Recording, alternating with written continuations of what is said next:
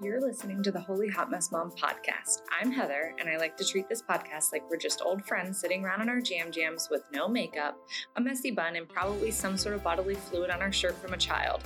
In this show, we chat about homemaking, simplifying, mommyhood, Jesus, and everything in between. This is a place where we embrace that life can sometimes be a crazy, beautiful, hilarious mess. I want to give you the encouragement, support, and some practical tips to help you thrive, even when some days you might feel like you're riding the Holy Hot Mess Express. So grab a cup of coffee or wine if it's been one of those days, relax, and let's chat. So we're back, and this is kind of a part 2 from the whole my car was stolen from Canada story. We're going to continue on after that episode with what actually happened when we made it over to the border.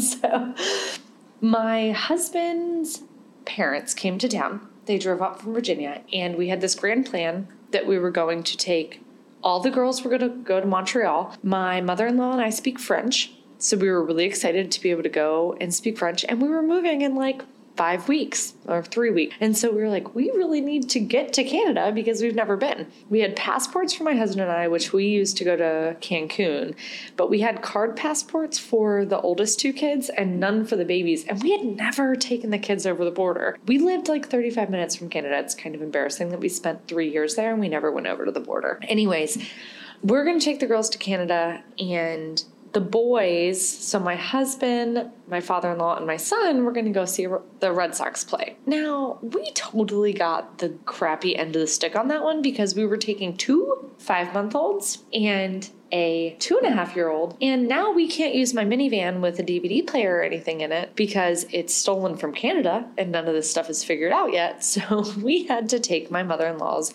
Nissan Rogue, which only has 1 row of seats in the back. So we end up finagling it that we had the 2-year-old in the middle back seat and the babies on either side of her. Now, what that meant is that my daughter could touch both of the infants while they were strapped into the seat. We, of course, didn't know that until we hit the road and we get over the border to Canada. So we're waiting in this long line to get over to Canada, pretty much thinking, are they going to let us over? We have just birth certificates for the babies. I don't know if that's going to let us over. The husband is not with us. Sometimes they won't let you over. Like, just all these things.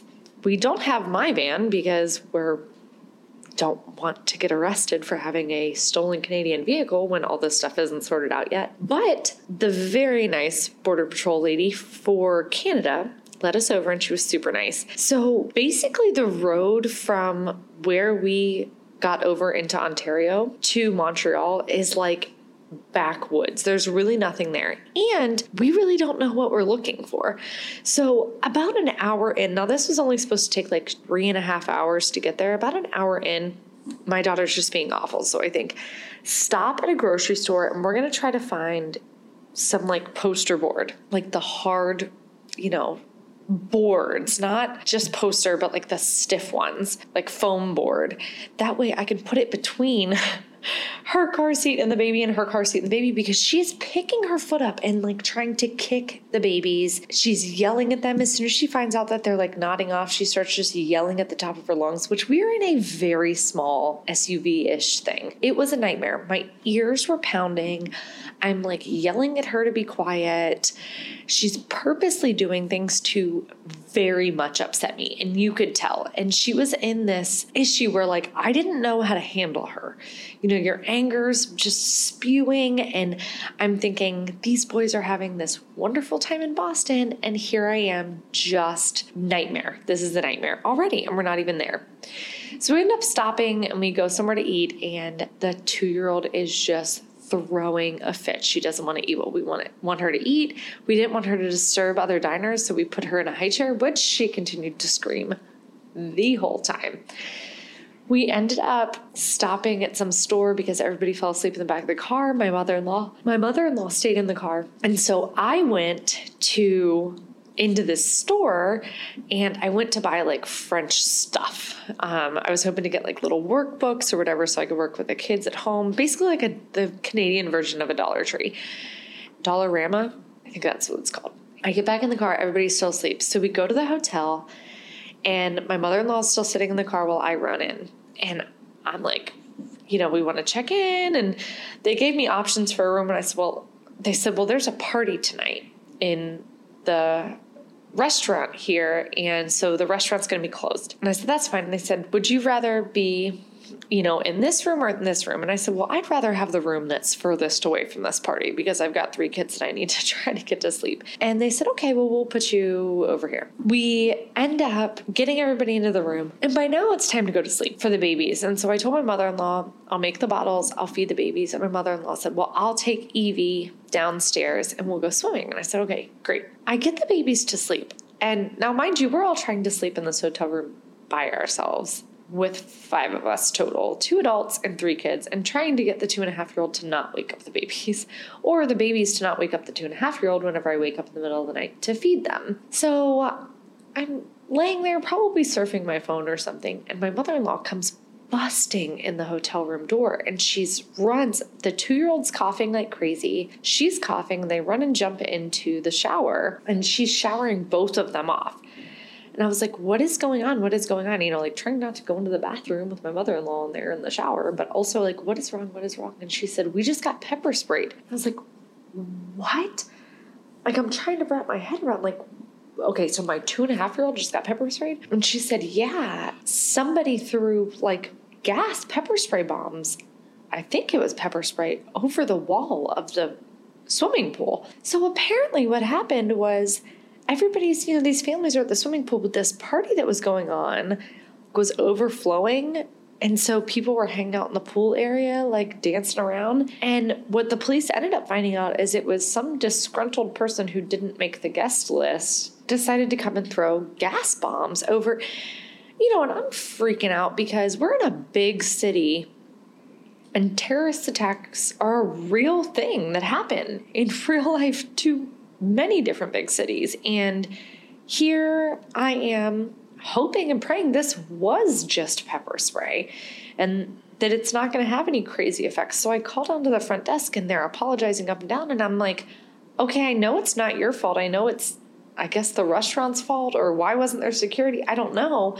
And they said, well, we can give you a night for free. And I said, well, that's not what this is about. It's not about getting something for free. Where are the police that I talked to about the fact that my 2-year-old was just hit with a chemical agent, So I end up marching downstairs and there's fire, police trucks, people investigating everywhere. It was just chaos. And there's just alcohol bottles everywhere, even though we were in a really nice hotel. And I end up talking to the police and they're like, well, do we need to take your daughter to the ER? And I'm thinking, I think she's fine, but what do I do about all this? And they said, well, you could hire a lawyer and stuff, but you're not a Canadian citizen. So that makes everything even more complicated.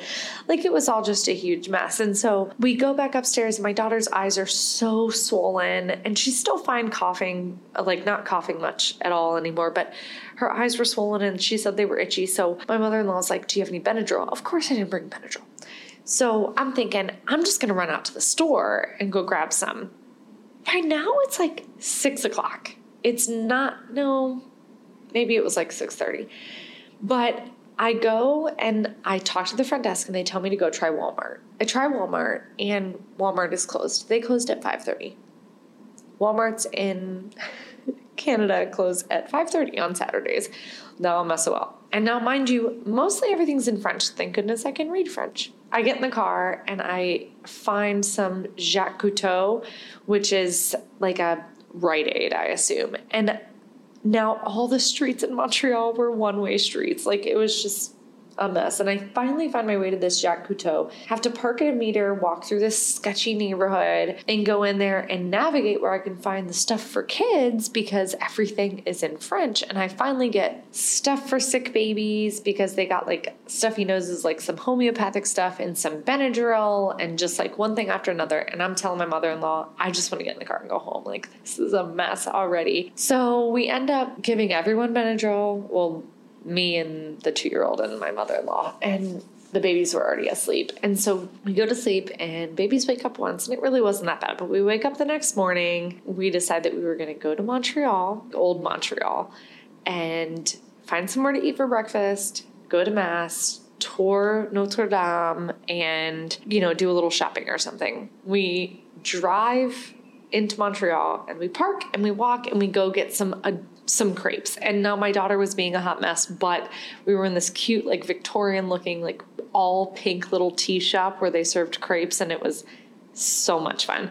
And so we had that, and then we walked like the half a block to Montreal. To Notre Dame. Now you can't go in Notre Dame and just tour it. Like, they charge you money for these guided tours, but if you go in for mass, that's fine. So we walk in, and I will say the best part of this place was the pews had gates at the end of them, like built-in wooden structures for families so that kids couldn't get out. It was amazing. Like, why don't they have these in America? They should have these gates at the end of pews in America. Anyways, we get there, and my daughter is just a mess. She's trying to run away. She's purposely yelling when there's quiet times in mass, and she's just being so destructive and disruptive. And she was doing it, you could tell, to make me mad. And I was getting even more upset. Then, to add on to that, I now have a massive migraine because I can't understand what's going on, but I can pick out a few words because my French is rusty. And so this is just taking forever, this mass. And I quote unquote got nothing out of it. I did get to have communion, but the whole time my anxiety is at an all-time high because there's these tourists who come in during mass time so they don't have to pay any money, and they're snooping around, and you're thinking, this is the largest Catholic church in all of Canada. What if there is a terrorist attack like the pepper bomb that my kid got bombed yesterday? And just all a huge, huge mess. I was so stressed and I was so upset. We're finally done, and we kind of look, and I have a video of the organist playing at the end, and it was just absolutely spectacular. But, I was kind of upset with God because I was like, I wanted this to be this big spiritual experience, and I got nothing, Like, I just want to get out of this country as fast as I can. My mother-in-law was changing babies or something, and so I went and sat on the steps of Notre Dame with my daughter, and she comes up and she's like, Mommy, I'm sorry. And I was like, you gotta be kidding me, kid. But she takes my hand and she walks into this square, and this woman was singing for like a street performer, and she's just dancing and doing ballet in the streets of Montreal, and it was the cutest thing ever. But the ride home was basically the culmination of the ride out, the pepper spray, and the ride back in Montreal. And it was terrible. And I am fighting back, smacking her in the mouth because she is intentionally trying to yell and wake up these babies. And she's so loud, and I have a migraine, and she's just doing things just to make me mad. And I was at my wit's end. And my mother-in-law said, when we get home, you need to go. You need to go away and have a minute to yourself. So the second we pulled into that driveway, I just got out and left. I walked away. I walked straight to our church, which mass should have been just getting out. I was hoping to just go sit in there and spend some time with Jesus. But I got there and all the doors were locked, and I'm just crying my face off. Like, God, I don't know what to do with this kid. Please help me figure out how to handle her because I am not being a good parent with her, and I don't know what else to do. I'm just crying and waiting for this big illumination to come from God, and nothing came. And it was heartbreaking because I just wanted some answer of how to deal with this child that is doing things just to upset me and make me mean. And I couldn't keep living like that. I didn't want to keep living like that. So the moral of the story is I actually woke up the next morning with this overwhelming urge that we needed to go gluten-free. So we basically eliminated gluten and food dyes at the exact same time from that moment on. And I saw a massive change in her personality. And not her personality, but in her behavior. Because she was no longer trying to do things to upset me. She was more loving and gentle and less reactive to things. And I know she's too, but the way she was just hard to wrap your head around. We ended up actually introducing gluten about 3 months later, and we've kept the food dyes out, and she is still a much better child. Now, we actually had her tested for the gluten intolerance, and it came back completely negative, which I think she does have a little bit of an issue with it, but the blood work said no. That was kind of the moral of the whole story, is that I should never leave the country again with my children because that was a mess. And clearly Canada didn't want us there with the stolen car thing and how bad that trip was. But also that diet really affects their behavior. And I read a lot about food dyes and gluten creating this fog in their brain, which can inhibit rational decisions, which is why she would just do crazy stuff to drive me crazy. So anyways, it's almost 6 months since this whole fiasco, and she's a much better kid. She's also getting older, so that helps, but she is definitely able to control her terroristic behavior than she was before.